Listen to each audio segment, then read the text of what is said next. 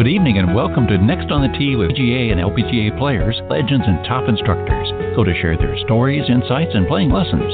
Join Chris every Tuesday night at 8 p.m. Eastern Time as he talks with the greats of the game. Tonight's show is sponsored by the French Lick Resort, Ben Hogan Golf, the PGA Tour Superstore, 2 Under, the Salt Creek Golf Retreat, TaylorMade Golf, the Bobby Jones Apparel Company, and Super Speed Golf. Now, here's your host, Chris Mascaro.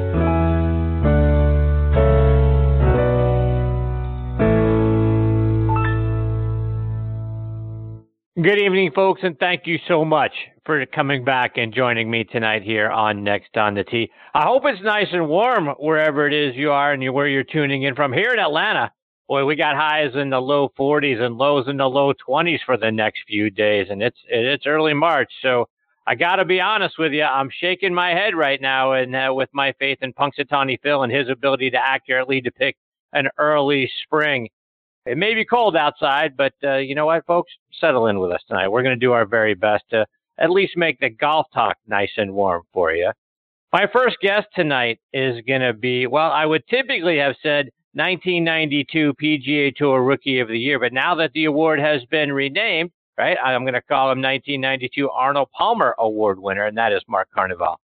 You've heard Mark for years now over on the PGA Tour channel over on Sirius XM. He hosted his own show over there for a while, and I'll tell you what, folks, for my money, he and Maureen Medill are the very best play-by-play announcers, perhaps in the history of golf radio coverage. I just love listening to both of them frame up what's going out there on the golf course. Tonight I'm going to get Mark's thoughts on the new rules. You know, that's sort of dominating golf talk right now. I want to get his thoughts on what he's seeing, what his thoughts are, plus what he might be hearing from the players out there as well.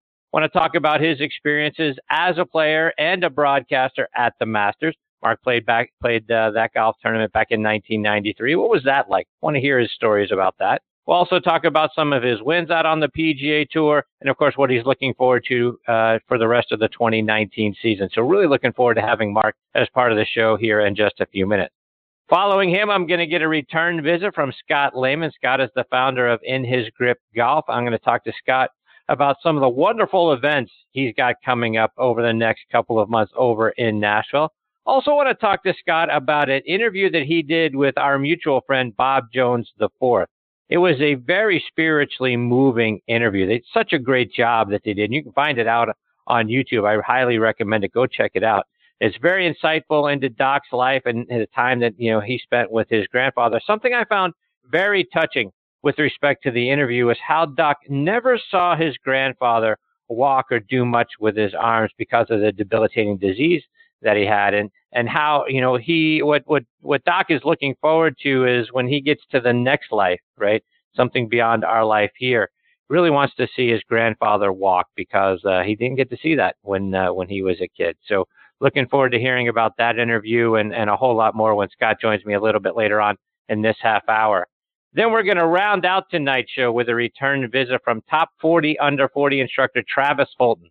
Travis has become a wonderful friend of the show. Tonight I'm going to talk to him about his partnership with one of our sponsors, the Ben Hogan Golf Equipment Company. I also want to get Travis's thoughts on the rules as well. Also want to get some playing lessons from him, right? We all need some help this time of year, shaking the rust off of everything, right? As like I say, very cold here in Atlanta, very cold across the Northeast and the northern part of the country. So as we start to get our golf clubs out, want to get some lessons, playing lessons from Travis. We'll start off with some thoughts on putting and then first tee jitters, right? How do we overcome those sorts of things, particularly not only when we're just starting out the golf season, but really when we're starting to play in tournaments and member guests and all of those sorts of things. So as the butterflies mount up, how do we deal with that? So I want to talk to him about that. So looking forward to having Travis as part of the show again tonight. He'll join me about 40 minutes from now. So a lot more great stories and information coming your way tonight on this edition of Next on the Tee. Folks, thank you so much for tuning in and taking the journey with me tonight. Before we get started, I want to remind you about my good friend Mitch Lawrence and his podcast called Talking Golf Getaways. He and his co-host Darren Bunch, they let you know about great places to stay, play, and even eat and drink while you're there. Again, their show is called Talking Golf Getaways, and it's moved over to a new site. It's on Golf Trip X, and that's the letter X, which stands for expert. So golftripx.com. So go there, check out their show and learn about some of the hidden gems that we have around the country. Great courses around the country. They do such a great job. His twin brother, Matthew, also fantastic. He's got a great show called Backspin Golf. Oh, by the way, rumor has it is going to get started back up this Sunday. So the show airs on WLXG ESPN Radio AM 1300 up in Lexington, Kentucky. It airs Sunday mornings from 8 to 9 a.m. Eastern Time. You're going to love the show, folks. You really got to go check it out. Matthew is so much fun to listen to. You can stream it online by going to WLXG.com or doing what I did, which is download the WLXG app. And folks, as you know, we are sponsored by the French Lick Resort. Let's hear a word from our good friend Steve Rondinero about what they've got going on up there. Play the courses champions play at French Lick Resort. Laura Davies won the 2018 Senior LPGA title on our Pete Dye course. Colin Montgomery won the Senior PGA title here in 2015. For an experience drenched in history, play our Donald Ross course, where Walter Hagen won the 1924 PGA Championship. It's never too early to plan that next buddy trip to play legendary golf at French Lick Resort, the Midwest's premier golf destination. Yeah, folks, be sure to go online to FrenchLick.com to see for yourself what a wonderful place they have up there and to book your stay as well. I also want to tell you about our good friends at the Ben Hogan Golf Equipment Company. Now, folks, if you haven't hit Ben Hogan irons since the 80s or the 90s, do yourself a favor and get a demo iron from either their Fort Worth, PTX, or Edge irons and go out on the range and compare it to whatever it is you have. All Ben Hogan irons and wedges are handcrafted one at a time in their Fort Worth, Texas factory. So no mass production, no shortcuts. Now you can order custom-made irons, wedges, and hybrids by going online to benhogangolf.com.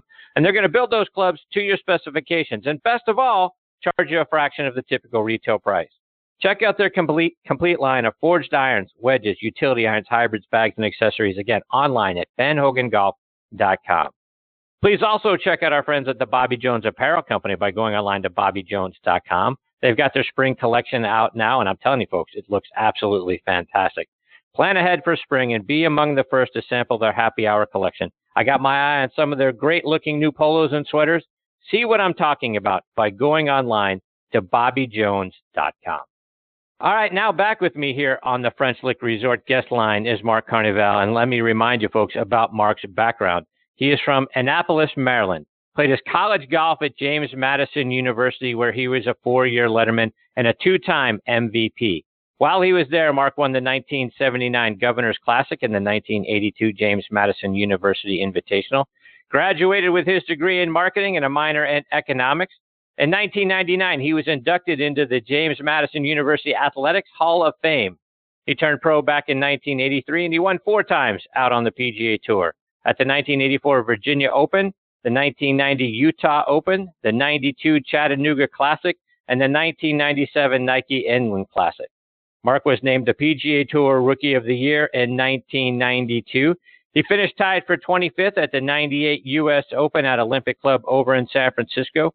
Like I say, you can hear Mark now on Sirius XM's PGA Tour channel, as well as PGA Tour Live, and I am honored he is back with me again tonight here on Next on the Tee.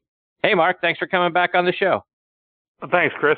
Glad to be with you, and thanks for the invite. Wow, you bet. So, Mark, as I introduce you as the 92 Rookie of the Year, now I got to switch that up and say you are the 92 Arnold Palmer Award winner. Talk about what it's like now to forever be linked with the King. It's really special, Chris. Mr. Palmer was obviously not only responsible for really making the game to what it is now, but he certainly was one of my heroes along with my dad. He was the reason I really kept pursuing the game of golf after seeing an interview he did, I would say probably in the late 80s. And then, of course, I went on to qualify for the tour in the fall of 1991 and spent 12 years out there. But, it's such an honor. I couldn't be happier because obviously, as you mentioned, it links me not only now with the game of golf, but with his legacy. And as I have spoken numerous times since the announcement was made yesterday to numerous people, I just couldn't be happier. It is such a cool thing to be linked with him now, and it's just wow. I'm just honored, quite frankly. And Mark, obviously it comes, at the time of year when we have the Arnold Palmer Invitational this week.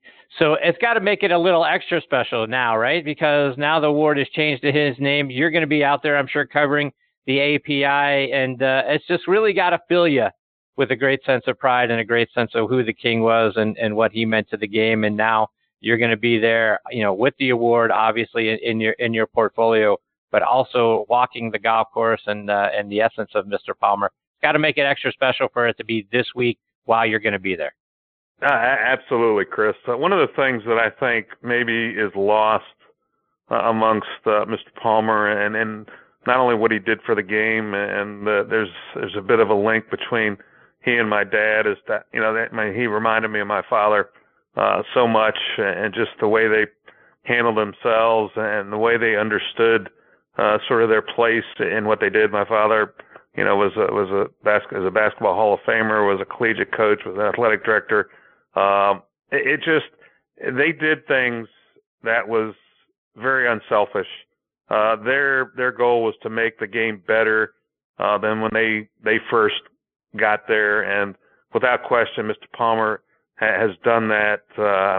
More than you could ever think anyone could do it, and that's what's really special to me is he was very unselfish. While certainly he made a lot of money through different endeavors and whatever, but he really put the game above himself and was very unselfish in how he approached it, and obviously with the Arnold Palmer Invitational and what it does not only for the community of Orlando, but for charities and the Winnie Palmer Hospital and everything else.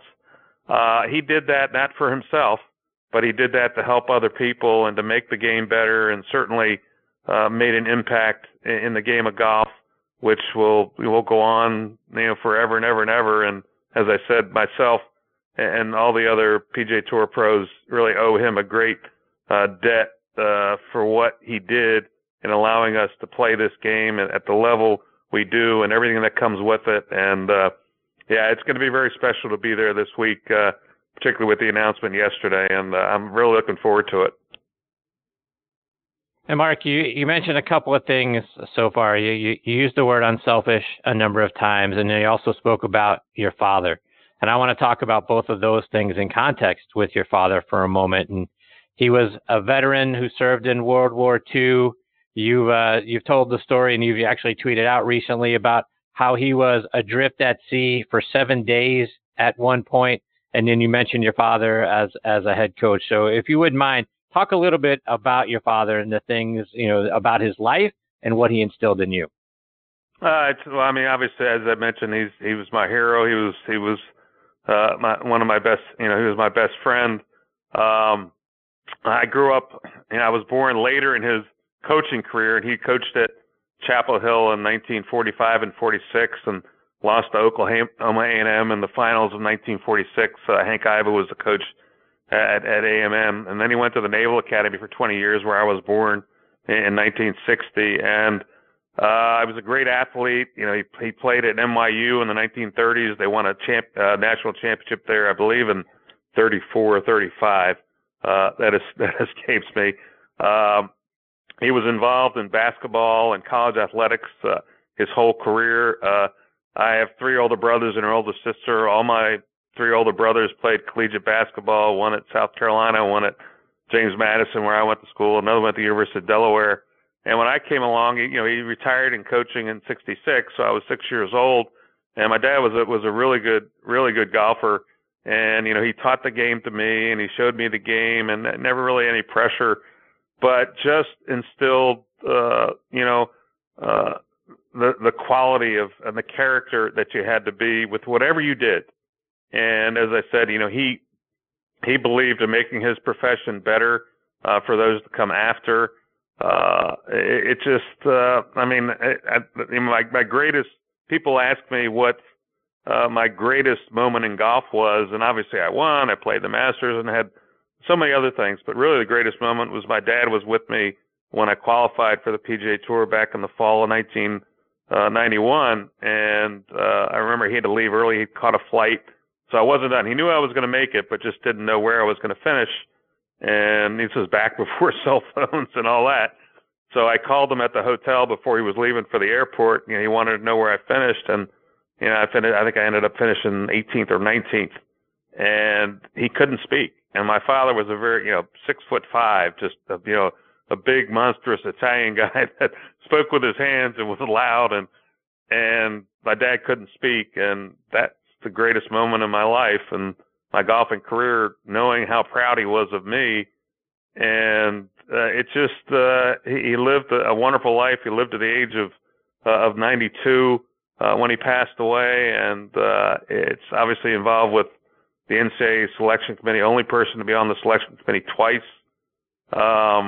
He was one hell of a role model, and he really came from nothing out of Raritan, New Jersey, and made his way to New York to go to New York University. And I had big shoes to fill, but he was one who always was supportive and, understood that as a man or anybody that you have to do what you want to do. And I wanted to eventually pursue golf for a living, and he was there the whole way. And I was very fortunate in my life to not only be around him and my family, but certainly the greats and icons of sports throughout all of it, through what his career was. And as I said, I've been very fortunate in my life, and Arnold Palmer was Mr. Palmer was someone else, who I spent some time with, that just reminded me of my dad so much that it's very special. And Mark, talking about a number of things that you just mentioned, your father being proud of you and big shoes to fill and being around great icons of sports and different sports. Well, you're inducted into your high school Hall of Fame, Lafayette High School, along with Lawrence Taylor, Ron Springs, and Mel Gray. Nice company that you've got in that class.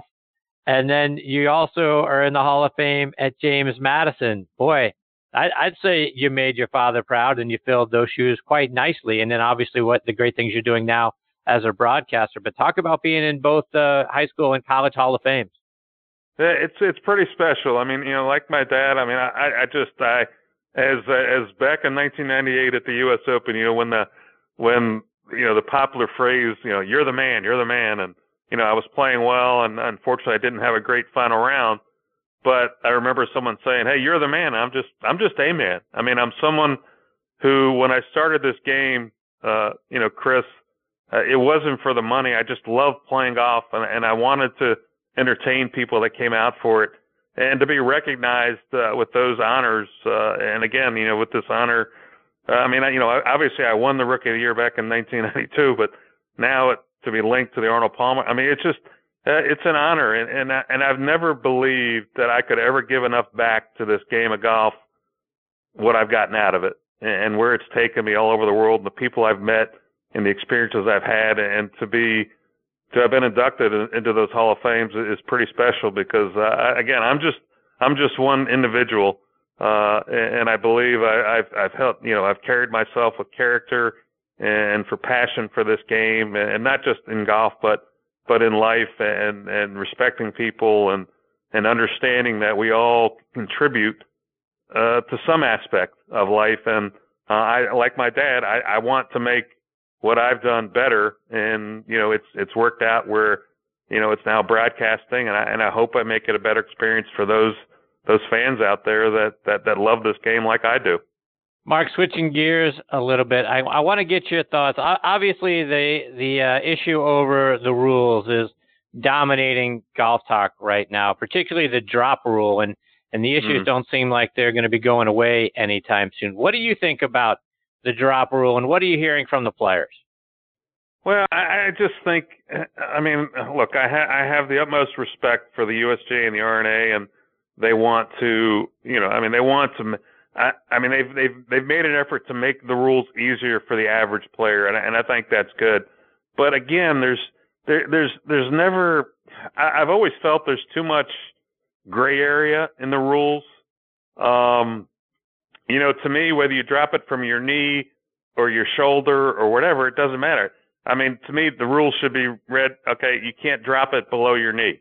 I mean, what difference does it make if you drop it from your knee, your waist, or your shoulder? I mean, is that breaking a rule?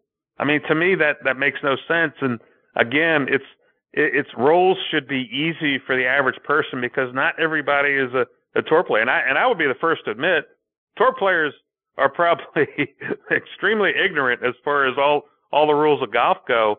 And it should be easy. It shouldn't be a guessing. And the rules of golf, in my mind, should not be there to penalize you. They should be there to help you. And I think there's a disconnect when these rules are written. And again, there are people that are stewards of this game, but I don't know how many of them have played competitively. I don't know if enough of them understand exactly what goes on through in a player's mind as they're in the heat of the moment. And it shouldn't be. I mean, you're subject to a penalty or you're subject to relief. It shouldn't cause agony, and it appears to be causing angst, and there's too many question marks. Yes, I know the rules have just changed and they've been implemented, just 3 months ago, but it shouldn't be that way. I mean, it shouldn't be this question of, am I doing it right or whatever. It just to me, there's just too much gray area in them.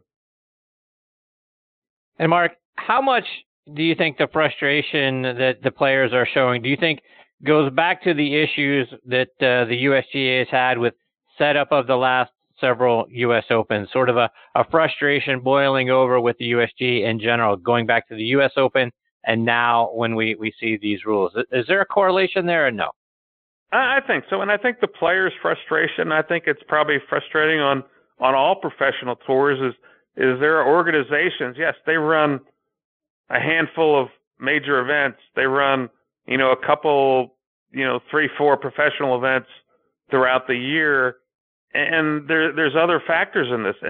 And when you have people make, at least in my mind, when you have people making the rules that are not there, it's like, you don't know how I feel unless you've walked in my shoes. And very few of those people have walked in a tour player's shoes, whether it be a female or a male. I think it is challenging, and I know that we spoke about this before we came on. I mean, I am a big fan of bifurcation of rules. I am absolutely a fan of that because it's a different game for the amateur player and the professionals. And again, I think it's when you have people that, and I'm not saying they're not trying to do what's best for the game. I just think it's you're not talking to the right people. And I don't know if they bring players. I mean, the whole Twitter war between Justin Thomas. I mean, come on. Right. I mean, what are they doing? You can't tell me you can't figure out a way to talk to Justin Thomas, or any player. Look, again, as I said, I have a lot of respect for what the USGA and the R&A have done for the game of golf. But at some point, you have to have people who have a better understanding of what the game is, and I'm not sure they do. And Mark, as you mentioned a moment ago, we touched on bifurcation before we came on live. Do we need different rules for the pros versus the rest of us? Do we need different equipment standards? Do we need both? What are your thoughts on where bifurcation needs to happen? I think it all needs to be looked at, Chris. I think, again, I'm old school. So, I think the USGA, while the USGA and R&A have addressed certain things, I don't think they've addressed the golf ball. I don't think they've addressed the equipment. To me, as a professional, as someone who played this game for a long time, and I'm not going to say, I'm not going to sit here and say I'm saying crying spilt milk over the fact that, well, back when I played, we didn't have this. It is what it is. I'm not, but I think that at some point you have to understand that there is a certain amount of talent that is taken out of this game by the equipment. And I hate to see that.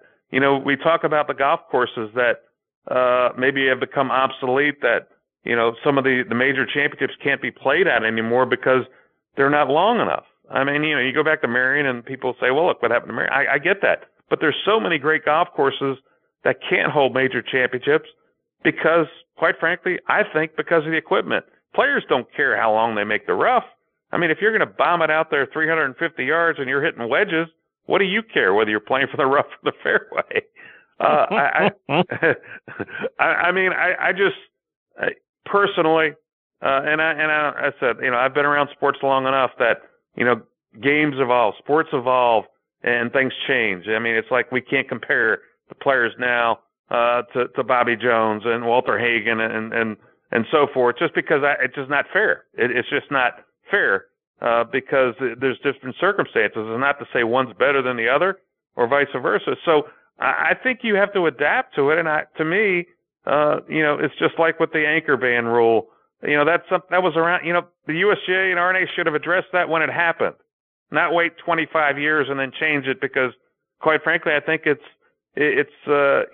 is quite. The word's not coming to my mind. It is, it has gotten people disinterested that use that, and they want to be able to play events.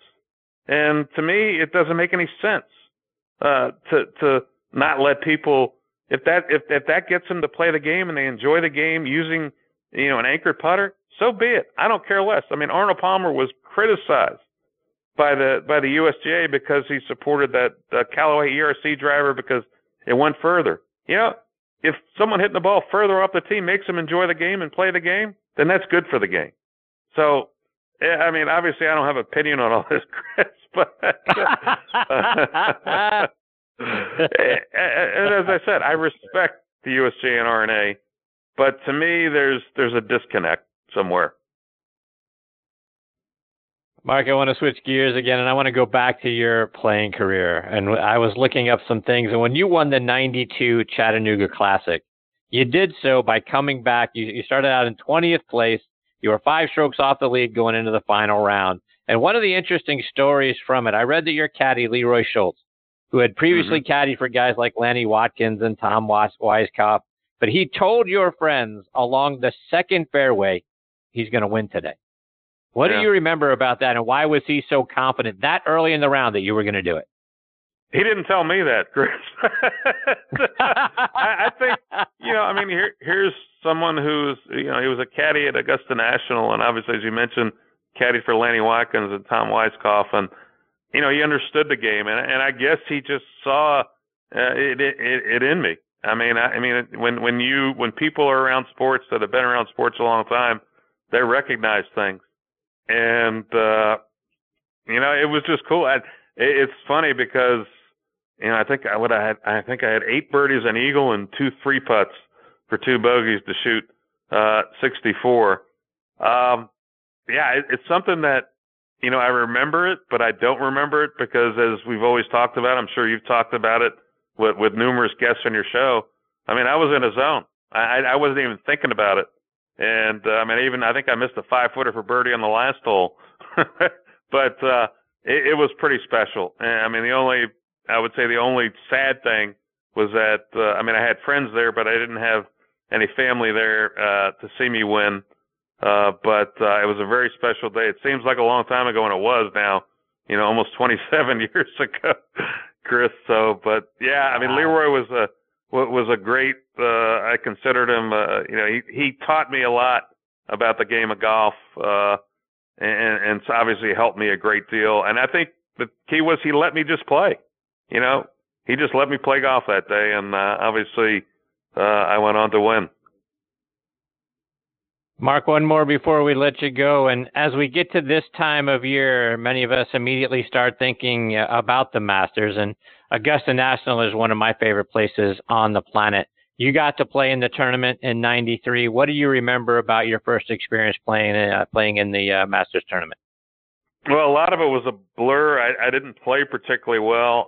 Probably the one thing that stands out to me is, I went there a couple times before the event, for a couple days and got a sense of the golf course. It was the sad part about it. Leroy was supposed to caddy for me, but unfortunately he didn't make it. Leroy had some issues and he didn't make it. So I had taken a local guy there and a guy by the name of Joe Johnson, and he was a great caddy. But I remember from Wednesday to Thursday, the green speeds had changed. And I 3-putted 4 of the first 5 greens, and so I got off to a bad start. And then I was in the second round, I was paired with Billy Casper, who I had an opportunity to go to Morocco with in the off season that same year, as a matter of fact. And Billy told me, he says, yeah, it takes you 4 or 5 times to figure this place out. Not that you'll ever figure it out, but it takes you a few times. But I remember it was really more about everybody that supported me through the years to get to the PGA Tour. I remember I rented a house, and I stayed in a hotel, but I rented a house for them, and I had all my friends and some of my sponsors and dear friends there, and my family. And I had obviously hoped to get back and play, and I never did, but it was really for about them. But in retrospect, I was okay with that because I knew how important it was for them to be there and to see me there. And obviously I would have liked to play better, but it's a special place. And I'd never forget walking from the locker room out to the first tee, and I just felt like I was walking on air, and it was hollow ground, and all the greats that ever played the game had set foot on that property and played in this event, and pretty special. Mark, before we let you go, let our listeners know, how can they stay up to date with all the great things you're doing, whether it's online or it's on social media? Obviously, you can follow me on Twitter. I'm not a great Twitterer or tweeter or whatever you call it. I do occasionally. It's at MCROY at 92 on Twitter. I work PGA Tour Radio, and I do PGA Tour Live. I'll be on PGA Tour Radio this week for the Arnold Palmer Invitational. Next week, I'll be on PGA Tour Live. You can go to PGAtour.com to find out about that. I'll be there for the players. I'll be doing radio on site at the Valspar Championship, and I'll also be the analyst for radio for the World Golf Championships Dell Technologies match play. And I got a week off, and then I will do Augusta, the Masters for Westwood 1. You can hear all that on Sirius XM PGA Tour Radio. And then I'll also be on site at the RBC Heritage for radio. So I got a busy 7 weeks coming up here, Chris. Yes, you do. Indeed, you do. Well, Mark, it's always a huge thrill for me to get to spend some time with you. I can't thank you enough for taking time out of your night to come back and be a part of the show. I hope I get the privilege of catching up with you again sometime real soon. You are absolutely spectacular, my friend. Well, thanks you, Chris. Anytime. Happy to do it. And to all your listeners out there, golf is a great game. It's you develop that passion for it, and I'm happy to shed whatever little light I can on your listeners anytime. Well, I appreciate that very much, Mark. All the best to you and your family. I hope I get to catch up with you again soon. Hope so too, Chris. Take care. See you, Mark. That's Mark Carnevale, and I tell you what, folks, and I mean this sincerely, when I think about the greats of the game from a broadcasting perspective, and I said this in the intro, he and Maureen Medill, I believe, are the two best to ever do golf play-by-play on the radio. I enjoy listening to Mark. I miss him having his own show on PGA Tour Radio on Sirius XM, but always look forward to listening to Mark and listening to the broadcast wherever he's going to be. And when he gets on the mic this weekend, I'll be listening. And I really hope I get the opportunity, and I really say privilege, of having Mark back on the show again real soon. Arnold Palmer Award winner, 1992, Mark Carnevale. All right, I've got my next guest, Scott Lehman, hanging on the line. Before we get to Scott, I want to remind you about a couple of our sponsors. First, now used by over half the tour players around the world, Super Speed Golf is the fastest and most effective way to increase your swing speed. 3 8-minute sessions are all you need to see a 5% increase in that swing speed. And with sets for golfers of all ages and over 1 year of included video instruction, Super Speed offers a complete solution that's going to help you start bombing it off the tee. Visit them online at superspeedgolf.com to get your set today. And folks, well, TaylorMade Golf has done it again. The all-new TaylorMade M5 and M6 drivers have arrived, and boy, what a story. They both feature speed-injected twist face, created through a revolutionary manufacturing process where every single head, and I mean every single head, is injected and calibrated to the threshold of the legal limit. Basically, every head now is Tour Spicy. Speed for all, now available. Check it out online by going to TaylorMadeGolf.com. And folks, this segment of the show is sponsored by our friends at the PGA Tour Superstore. This segment of the show is brought to you by the PGA Tour Superstore. See why golfers everywhere are proud to call PGA Tour Superstore their golf pro shop. Visit them online at PGATourSuperstore.com. Now back to Chris and more of the show.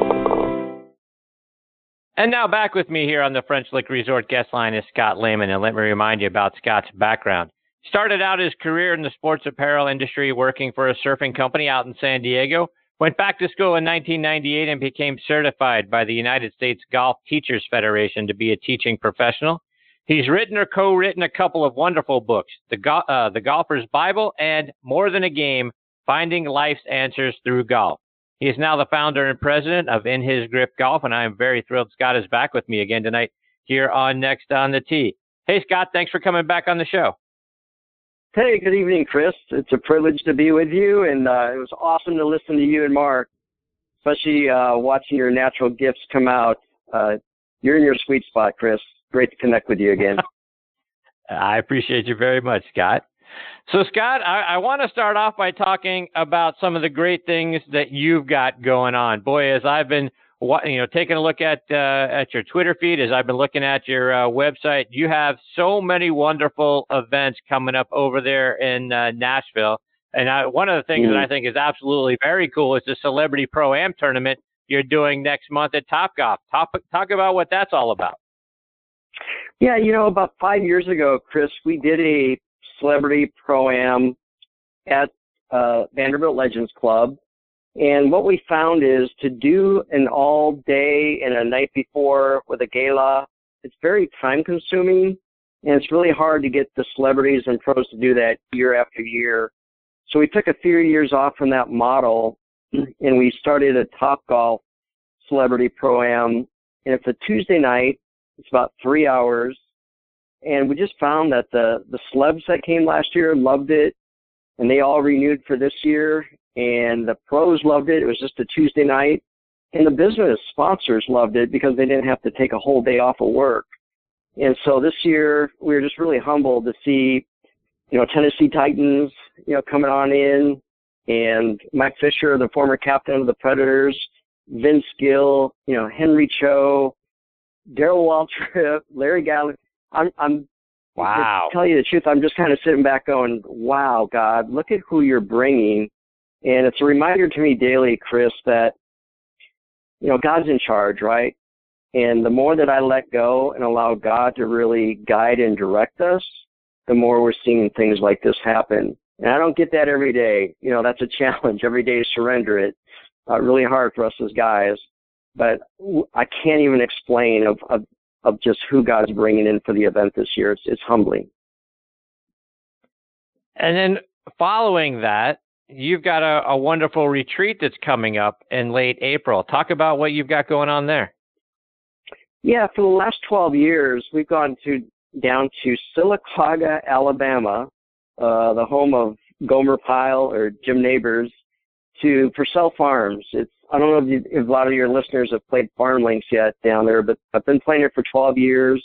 We take 32 guys down for 18 holes on Friday, 36 on Saturday, 18 on Sunday.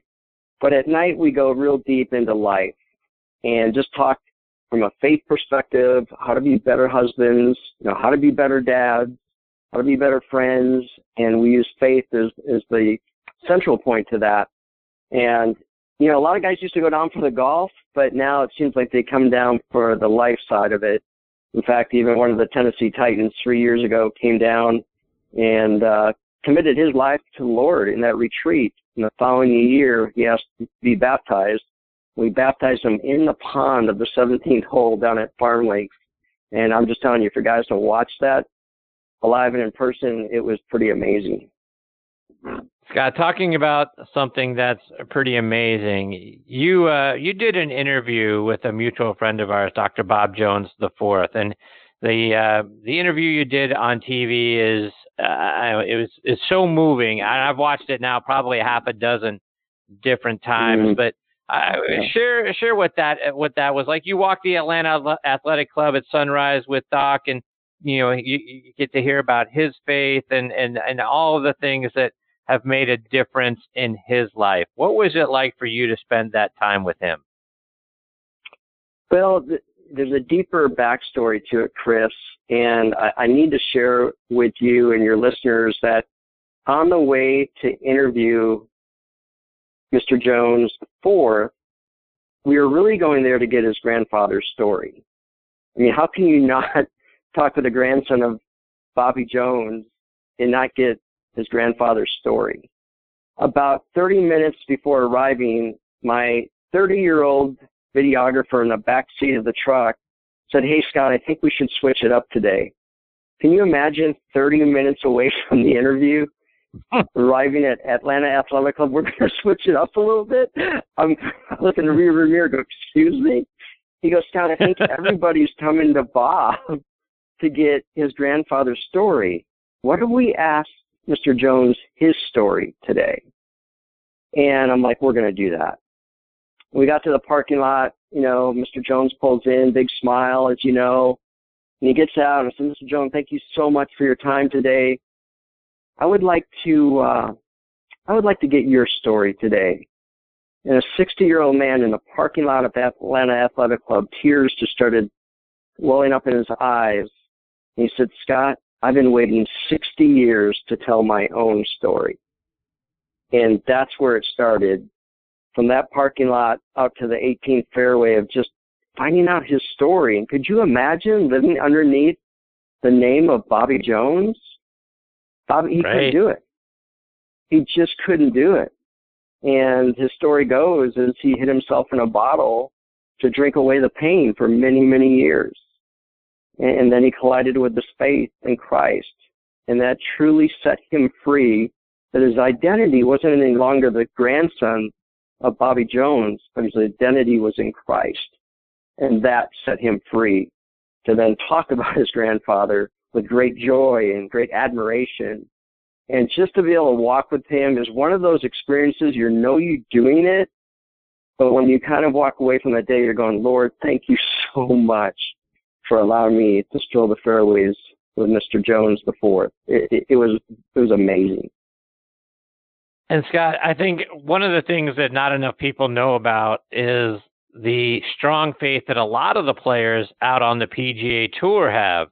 Guys like Zach Johnson and Ben Crane, Bubba Watson, Webb Simpson, just to name a few of them.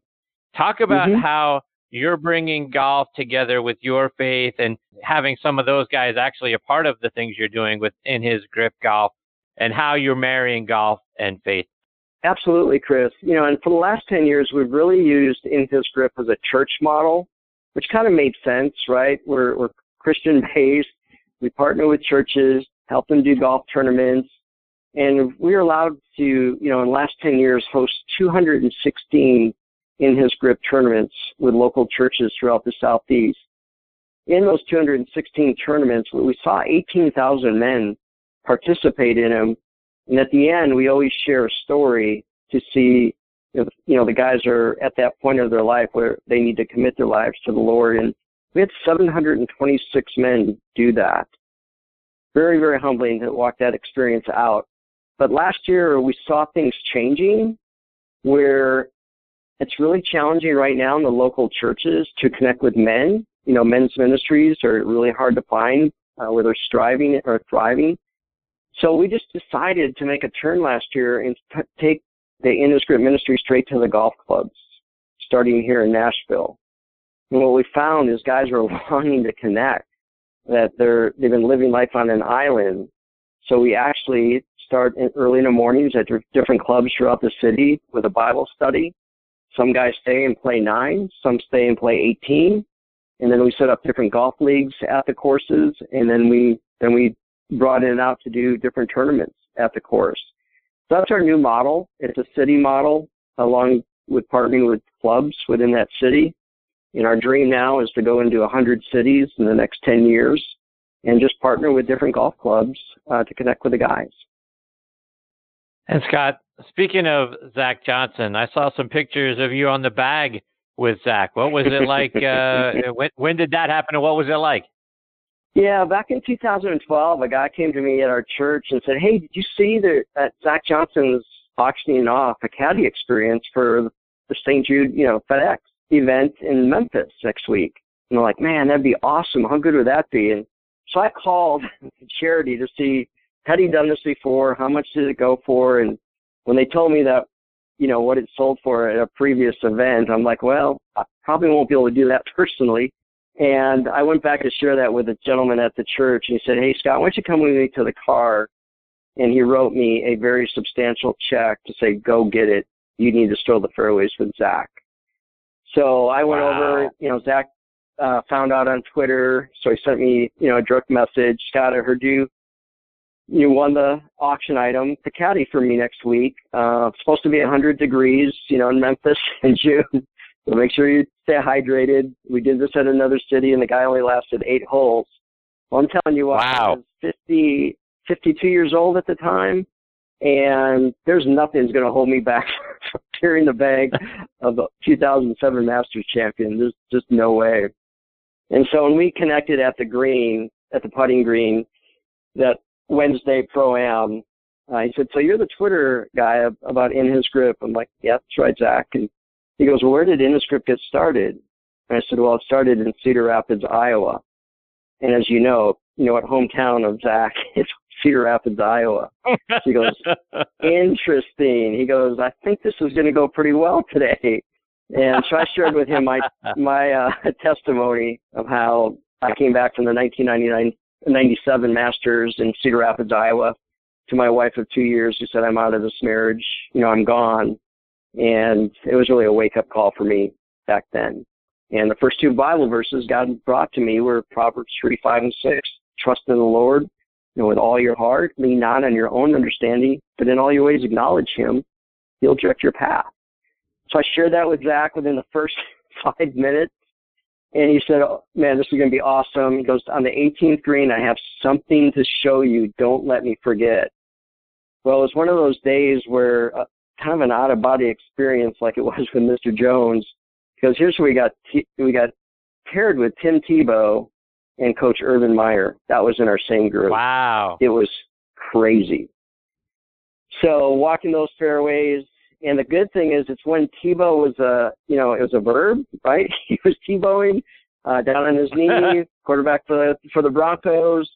So everybody was following him, and it kind of gave Zach and I this time to just really connect at the heart level. Well, the 18th green came, and I'm like, hey, Zach, remember on the putting green, you had something to show me. He goes, Scott, you are not going to believe this. He pulls out of his bag a little coin, and it said trust on it. And I said, Zach, that is so cool. And he goes, flip it over. And I flipped the coin over, and it had Proverbs 3:5-6 on it. He goes, wow. Those are my 2 life verses. My wife made this for me as a reminder of really what's important and where to put my trust. And that's how I really opened up our conversation 4 hours earlier. It was crazy, like crazy. Wow. Yeah, so Lord gave me, that's an amazing 3 other years to connect with him. So I've caddied, I guess, 4 times for Zach, just on a practice round, and really become a great brother in Christ. He's just an awesome, awesome man of faith.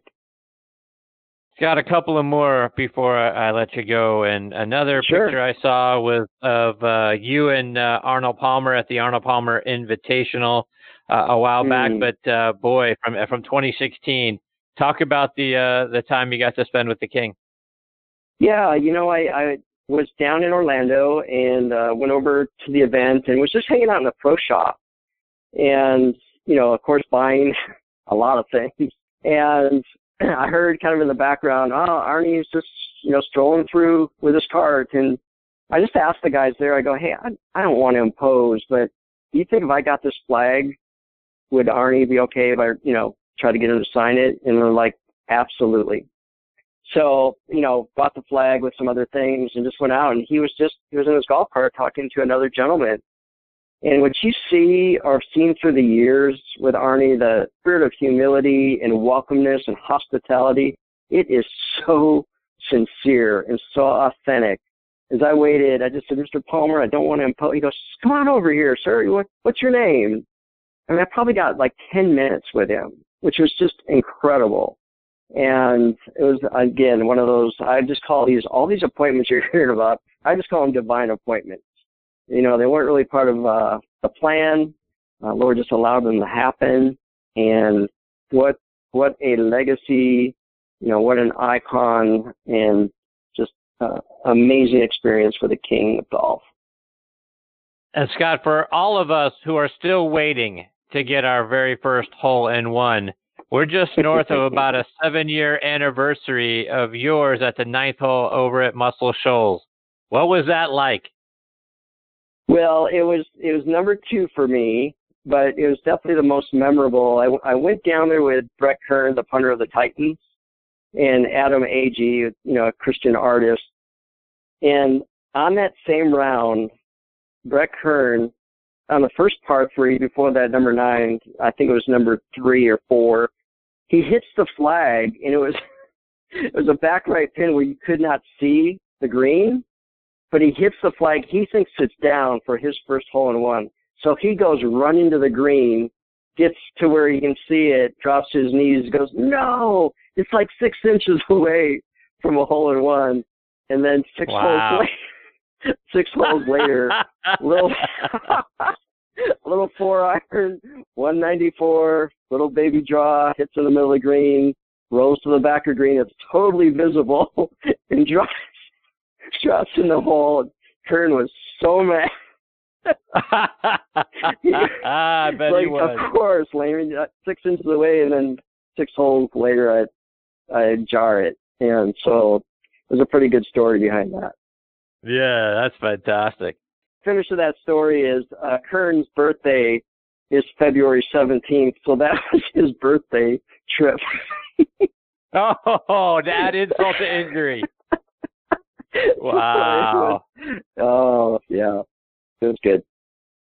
God, for our listeners who want more information about the wonderful things you're doing or to attend one of the events that you have coming up, how can they find out more information about them? Yeah, a couple ways. On the overall ministry, the best place to go is inhisgripgolf.com. That way you'll get, from all of our events and really what's going on through the ministry. Social media has been a really great vehicle or platform to connect with, and it's pretty much me. On Twitter, Scott N. Lehman or Scott Nelson Lehman, and Facebook, LinkedIn, Instagram. Everybody's like, hey, who's doing your social media? Connect. I'm like, it's me. I love to connect with people. So, not that I know what I'm doing, but I just try to update, every day, and I definitely will respond if people reach out. So, those vehicles are just great to connect with me personally. Well, Scott, it's always wonderful having you as part of the show. It's always very uplifting, very positive, and all the things you do are that. Thank you so much for taking time out of your night to come back and be a part of the show. I hope you'll come back and do it again real soon. My pleasure, Chris. I'm here to serve you, be available anytime. Take care, Scott. All the best to you and your family. We'll catch up soon. Appreciate it. Yeah, be blessed. Bye-bye. See you, Scott. That is Scott Lehman, Lehmen, inhisgripgolf.com. And you can find him on Twitter, like he says, Instagram, Facebook. Great stuff, very inspirational. Really enjoy having Scott as part of the show. And I highly recommend go check out that interview. It's on YouTube that Scott did with Bob Jones IV. It really is fantastic, and it's something that I continue to watch over and over again. All right, I've got my next guest, Travis Fulton, hanging on the line. We're going to get to Travis on the other side of these words about our friends over at 2 Under. I want to welcome our new partners at 2 Under, the unofficial underwear of the PGA Tour, worn by PGA Tour players like Ricky Fowler, David Toms, Jerry Kelly, William McGirt, Jason Kokrak, and Matt Everett, to name just a few. Your buddies are going to think you're a stud if they're even seeing you in your underwear, but that's another story. And your girlfriend and or wife is going to love the side effect, a visibly enhanced profile. The Joey Pouch technology provides the ultimate male asset management. It separates a man's most valuable assets from bodily contact to reduce unwanted skin-on-skin contact, providing less chafing, more control, and an altogether more luxurious feel. Start every round 2 Under by wearing the coolest performance briefs on the market. Use code NXT on T20, so next on T20, to save 20% off your order at 2under.com. And that's the number 2, UNDR.com. Yeah, folks, be sure to go online and check them out. I'm telling you, they're the best underwear, T-shirts, loungewear you're going to put on. And I tell you, it feels like you're not wearing anything at all. They're that comfortable. 2UNDR.com. Use coupon code NXT on T20. You're going to get 20% off. All right, now back with me here on the French Lick Resort guest line is one of the top instructors in the game, and that is Travis Fulton. Let me remind you a little bit about Travis's background. He was raised in Kellogg, Idaho. He played his college golf at Lewis and Clark State College, which is an NAIA school up in Lewiston, Idaho. He won the Pacific Northwest Athletic Conference Championship in his junior year at Bryden Canyon Golf Course, firing a final round 66 to win by a stroke. Holds the course record there, oh, by the way, with a 61. Travis is now the lead instructor at Pablo Creek Golf Club and Jacksonville Golf and Country Club, as well as Victoria National in Evansville, Indiana. He's a contributing writer for the PGA Tour.com and Golf Illustrated. Been named top 40 under 40 instructor by Golf Digest and best teacher in the state of Florida. He is a regular co-host on the Golf Channel's Morning Drive, and he has worked with Fred Funk and Len Matisse out on tour. Go online and follow him on Twitter at Travis Fulton on Twitter and on Instagram at Travis Fulton Golf. And I am very delighted to have him back with me again tonight here on Next on the Tee. Good evening, Travis. Thanks for coming back on the show. Yeah, you bet, Chris. How you doing? I'm fantastic. Travis, how have you been, my friend? I'm good. All good here. We're just getting ready. Players Championship next week, the Florida Swing. So we're getting after it. So, Travis, before we get into all the golf stuff, I got to say, with the NFL Combine just wrapping up, the video of you running the 40, absolutely inspiring. You know, my Steelers could use a guy like you at wide receiver with Antonio Brown getting traded. So how do we get you to Pittsburgh? Well, I don't know if I can quite keep up with that, but that was a lot of fun, and of course, inspired by Rich Eisen, of course, who does that every year, and it's a wonderful initiative and charity donations to the St. Jude's Children's Hospital, and I figured, with what we've got going on the platform there at Instagram, let's get out there and see what we can do. And 6.03 was as fast as I could run, and I think I pulled a hammy doing it. That's great. So, Travis, I got to say, I'm excited to see you're with one of our sponsors now, Ben Hogan Golf Equipment. Yeah. So talk about how you became part of the brand. Yeah, I was kind of back to the roots, really, Chris. Ben Hogan was such a big part of the golf industry when I was young and playing and getting into the Apex irons, and when they were through and through there, Ben Hogan, and a big part of the conversation. Of course, they went away there for a little while, and now they're back and fully invested in the game again and making great product once again. So it was an easy move for me to jump back over to Ben Hogan Golf, and I'm excited about what they've got coming out. The irons, the PTX irons are so good, and the wedges, the equalizer wedges, and this little hybrid that they have now is great stuff. And I'm really excited about the putting line here in the next couple weeks and what they've got in store at the Woods. So back to the roots, great product, and it's I think a real positive future ahead for Ben Hogan. And Travis, I saw pictures of you out at the Honda Classic last weekend. What did you think about what you saw there? Yeah, we went down on Wednesday and walked the golf course with some of the players, and it's such a difficult golf course, PGA National, and talking to the players, I was at Arnold Palmer Invitational on Monday playing in the Pro-Am, and I said to some of the players, anytime you guys shoot 8-9 under to win a golf tournament, I don't want any part of it playing it. I mean, it's that difficult, and they really had very little wind, and for it to play that difficult, I just think speaks to what PGA National is and can be, obviously, when the wind picks up and the bear trap 15, 16, and 17, and it was to see the way that it went down and the run that Ricky made and Brooks and all that. It was cool to see Keith Mitchell finally get a win. We don't get many winners on the PGA Tour that really didn't have many wins leading up to that. Of course, he was at Georgia and a good collegiate player, but he didn't get any wins on the Latino Tour. He didn't get any wins on the Web.com Tour, and to have the PGA Tour be your first win, that just doesn't happen very often. And as you mentioned a moment ago, Travis, the bear trap, the 15th hole out there looks like a typical Jack Nicklaus designed par 3, similar to what he has out there at Muirfield Village, reminiscent of the 12th at Augusta National. Saw you on the tee box there. How tough a hole is it when you're standing there on the tee box?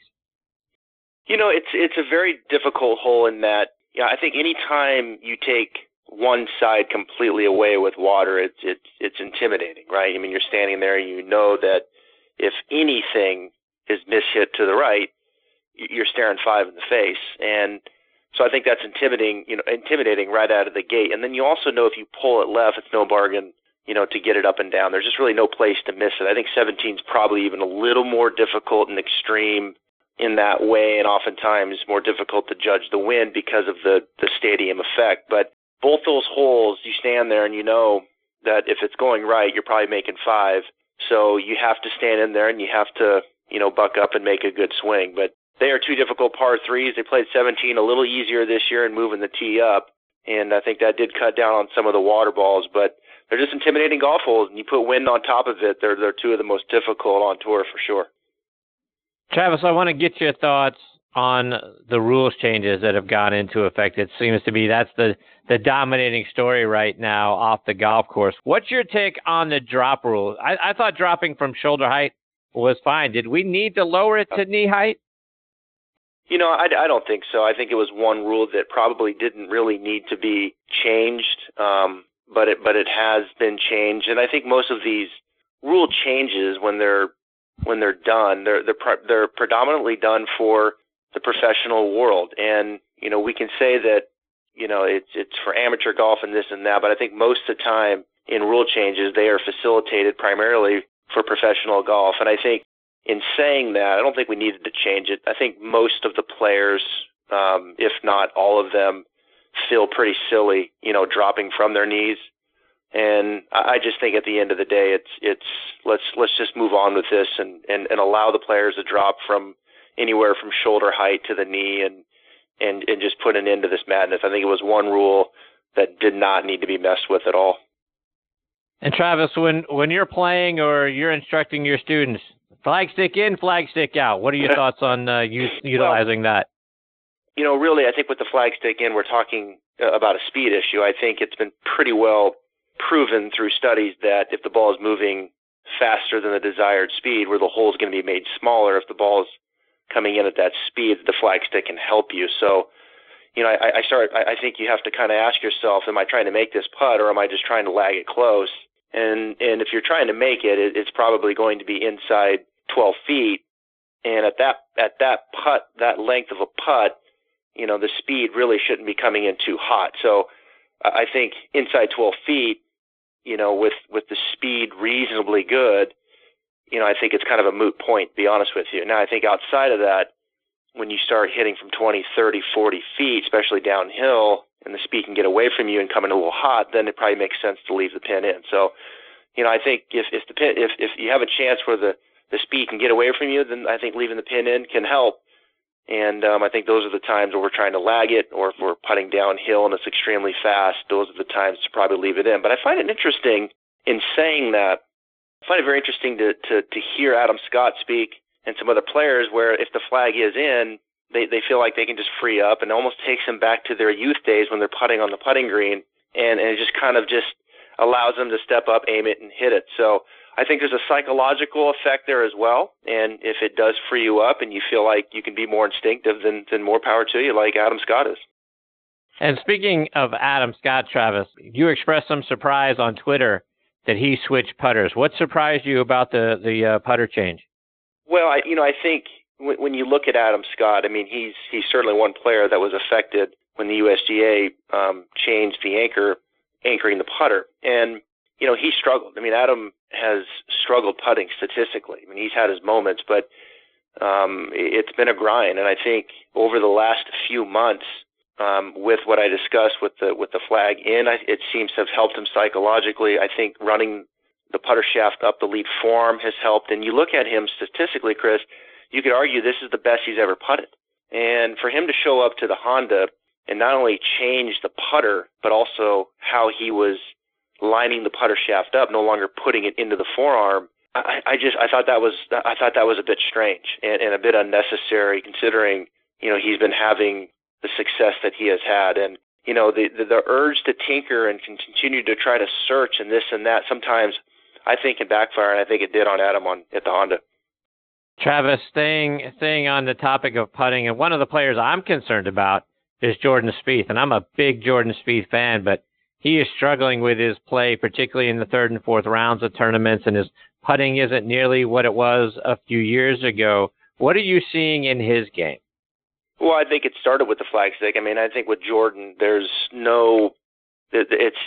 understood that his primary weapon is his putter. I mean, he was putting at a rate that was unheard of when he was winning major championships. And I think at some point we understood that he was probably going to come back to the norm and the mean as far as making putts at that clip.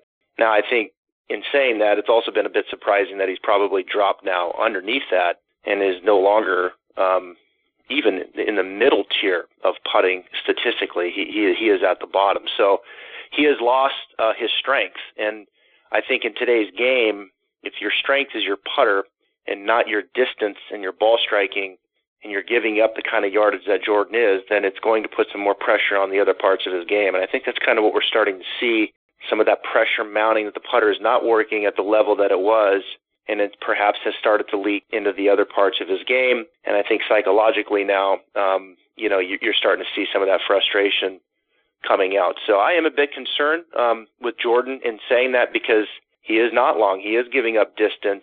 It was inconceivable to think at one point that Luke Donald would become irrelevant in this game as the number one player in the world, but he has, and you hope that Jordan doesn't go down that path. But it's happened before him, and I don't think it would be, I don't think it's, out of the ordinary to say that it could happen to him. So I hope he can get it back. I feel like he will, and the putter will come back, become a bit more of a strength, and we'll see Jordan Spieth a little bit more on top of leaderboards. Travis, I want to get your thoughts on putting. For your students and those of us that struggle with our putting, how do you go about teaching the putting stroke and the putting grip to your students? Are you conventional grip, left hand low if you're a right-handed player? Do you like the claw? What do you teach your students? Well, I think, obviously you have to give them some options. I think conventional putting is still predominantly what we see from the best putters. You go back to a Luke Donald, who I think was, one of the best putters, over the last 20 years that we've seen. And you look at how he grips it conventionally. It allows his forearms, to line up with the putter shaft. I oftentimes will get players to take their grip and then stand up and point the putter shaft right in front of their belly, and then kind of roll their elbows in, and both of your forearms should be pointing down the putter shaft so that everything's pretty much a single plane. I think when doing that, you find that most amateurs need to position their trail hand a little bit more underneath the grip. I think they get the right hand a little high, the right form can get too tall, and the putter head can start to work a little too much out to in. So I think you start lining that up and getting the forearms on plane. I think that's a big deal. Now I think left hand low can really get that right forearm to match up better. When you look at like a Spieth, and the left hand is below the right hand, it makes that right elbow soften a little bit, and the right arm can't be so dominant building up the lead side. So I think if you struggle with that right arm being too tall, putter head going too much to the outside, sometimes going left hand low, tucking the right arm elbow in can help that path a little more to the inside. So I think you got to get the forearms matched up. I think how far you stand from it, how much you bend over, can vary from person to person. But I think at the end of the day, you're trying to create an environment at address, Chris, that allows the putter head to move pretty instinctively on its natural path. And you can really influence that path of the putter head by, 4 or 5 different characteristics at address, with the one being the forearms matched up to the putter shaft probably being the most predominant factor of that. So you try to create that environment at address, and then from there, you really, you're trying to create some structure. I find most amateurs excel better with more of a 2-to-1 ratio, and kind of lengthening out the backstroke and then shortening up the follow through. And I know that on the surface there's a bit of a sticker shock to most people that hear that, But when they're too much the other way, more of a 1 to 2, and that follow through is so long and excessive, when you get them to think more 2 to 1, the strike improves, distance control improves, and I think line and speed start to match up a little bit better. So those are some of the things that through my journey of teaching, I would say most amateurs can benefit from. And Travis, you've got a video that you put out recently. It's like a mock introduction of you on a first tee at a tournament. Yeah. But for those of us that get the first tee jitters, and whether it's we're just playing with our friends or we may be playing in a member guest or another tournament where there are actual other golfers or other people around, how do you tell your students to deal with the nerves and the butterflies that come with that? I think it's a very good question, right? I mean, it's I think about that a lot, and I go to, and then I instantly think about Tiger Woods, right? The best player of our era, arguably the best of all time. And here's a guy that struggles with the first tee shot. I mean, when you really watch him and you go back, even when he was dominant, he struggles with the first tee. So I think that right there sets the bar awful high. When Tiger Woods struggles on the first tee. So, I think some of the things that can help, and I'll even kind of speak from experience here a little bit, is finding, I think self-discovery is so important in this game. And I think you have to understand what you tend to do when you get nervous, and particularly on the first tee. For me, I tend to get very short with my turn, and I kind of get almost a bit armsy. My backswing will get a bit short, and then I'll inevitably pull it. I'll turn and kind of pull it left. So for me, I've discovered that, I have to make sure that I make a full turn and then from there let it go. Because when I get nervous, I tend to get a little short in my backswing, almost like Paul Casey, when he'll get nervous. So I think you have to kind of understand what happens to you when you get nervous, whether it's on the first tee or it's coming down the stretch, trying to put away a good round and then work away from that. And I find that most amateurs, some of them need to slow down. They get going too quick. But I would almost say that as you look at the handicap, the better player almost needs to lengthen out and go at it more aggressively, where your higher handicaps need to slow down. Travis, just a couple more before we let you go.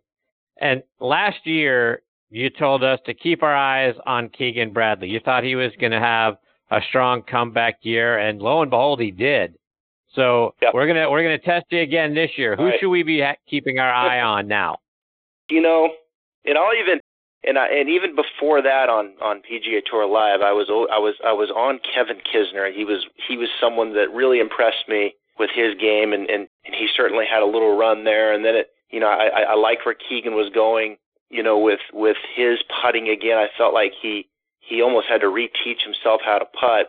And then you look at it this year, right? It'd be so much fun to say, here comes Spieth again, right, with the putter. But I'm not as optimistic about that. I've always been really big on Finau. I think Finau is going to have a breakout year. He's off to a little bit of a slow start, but I do think Finau is going to be a player that is going to win and win often, and I'd even put a major championship in there. It's almost like he's just needing that little extra boost here of confidence to put one of these away. Brooks Koepka, of course, has taken that next leap, and we see what he's capable of doing. But I think this Tony Finau could propel himself into a top 10 in the world type of player, and is a guy that I think can win a couple times this year. Travis, before we let you go, talk about your show, The Stripe Show, which is out there on Facebook Live, and the things you're doing with 18 Birdies, and then how we can also follow you on Twitter and Instagram as well. Yeah, it's funny. This year I've really moved everything to Travis Fulton Golf on Instagram. It's been fun to kind of really position everything, in-house, and what you were referring to there. With me standing on the first tee, we're having a lot of fun with what we call the 10-15 tee time, and posting the things that are happening throughout the week, and picking kind of the top 3 or 4 items and playing them out. We had a really fun one this week with with talking about 15 and 17 at the Honda and how to really overcome missing the ball to the right. I went through a full combine. You were alluding to the 40-yard dash I did, but we posted me doing the full combine, which was great fun, and then my experience at the Arnold Palmer on Monday and playing in the Pro-Am. So the 10-15 is great, and yeah, it's all kind of living right there at Travis Fulton Golf on Instagram, and he mentioned at Travis Fulton on Twitter, and then you can also check me out on my website, travisfultongolf.com. We've got a lot of cool stuff and fun stuff coming to you this year. Well, Travis, thank you so much for coming back and sharing all of those things with us again tonight. You're really fantastic. I love having you as part of the show. I hope you'll come back and join me again real soon. Yeah, you bet. Thanks, Chris. Anytime. Take care, Travis. All the best to you and your family. You too. That is the great Travis Fulton. And again, travisfulton.com is his website. Travis Fulton Golf over on Instagram and on Twitter at Travis Fulton. Great stuff from Travis. A lot of great tips and stories, and really looking forward to having him back. Really enjoy spending time with him. Well, folks, there you go. That's tonight's show. We're going to put a bow on this episode of Next on the Tee. My sincere thanks go out to Mark Carnevale, Scott Lehman, and Travis Fulton for joining me tonight. Folks, I hope you enjoyed the show. Please give me your thoughts. Check out our page on Facebook, Next on the Tee with Chris Mascaro. Put a comment there for me. Let me know what you think. You can also check us out online. This show, you can find us on nextonthetee.net is our website. On there, you'll be able to see who our future guests are going to be. Plus, we also link back to our page over on Podbean. And can't thank those folks enough for featuring us right there front and center on their mobile app and their golf section. Also want to welcome our new friends over at podcast.co. So podcastdot.co.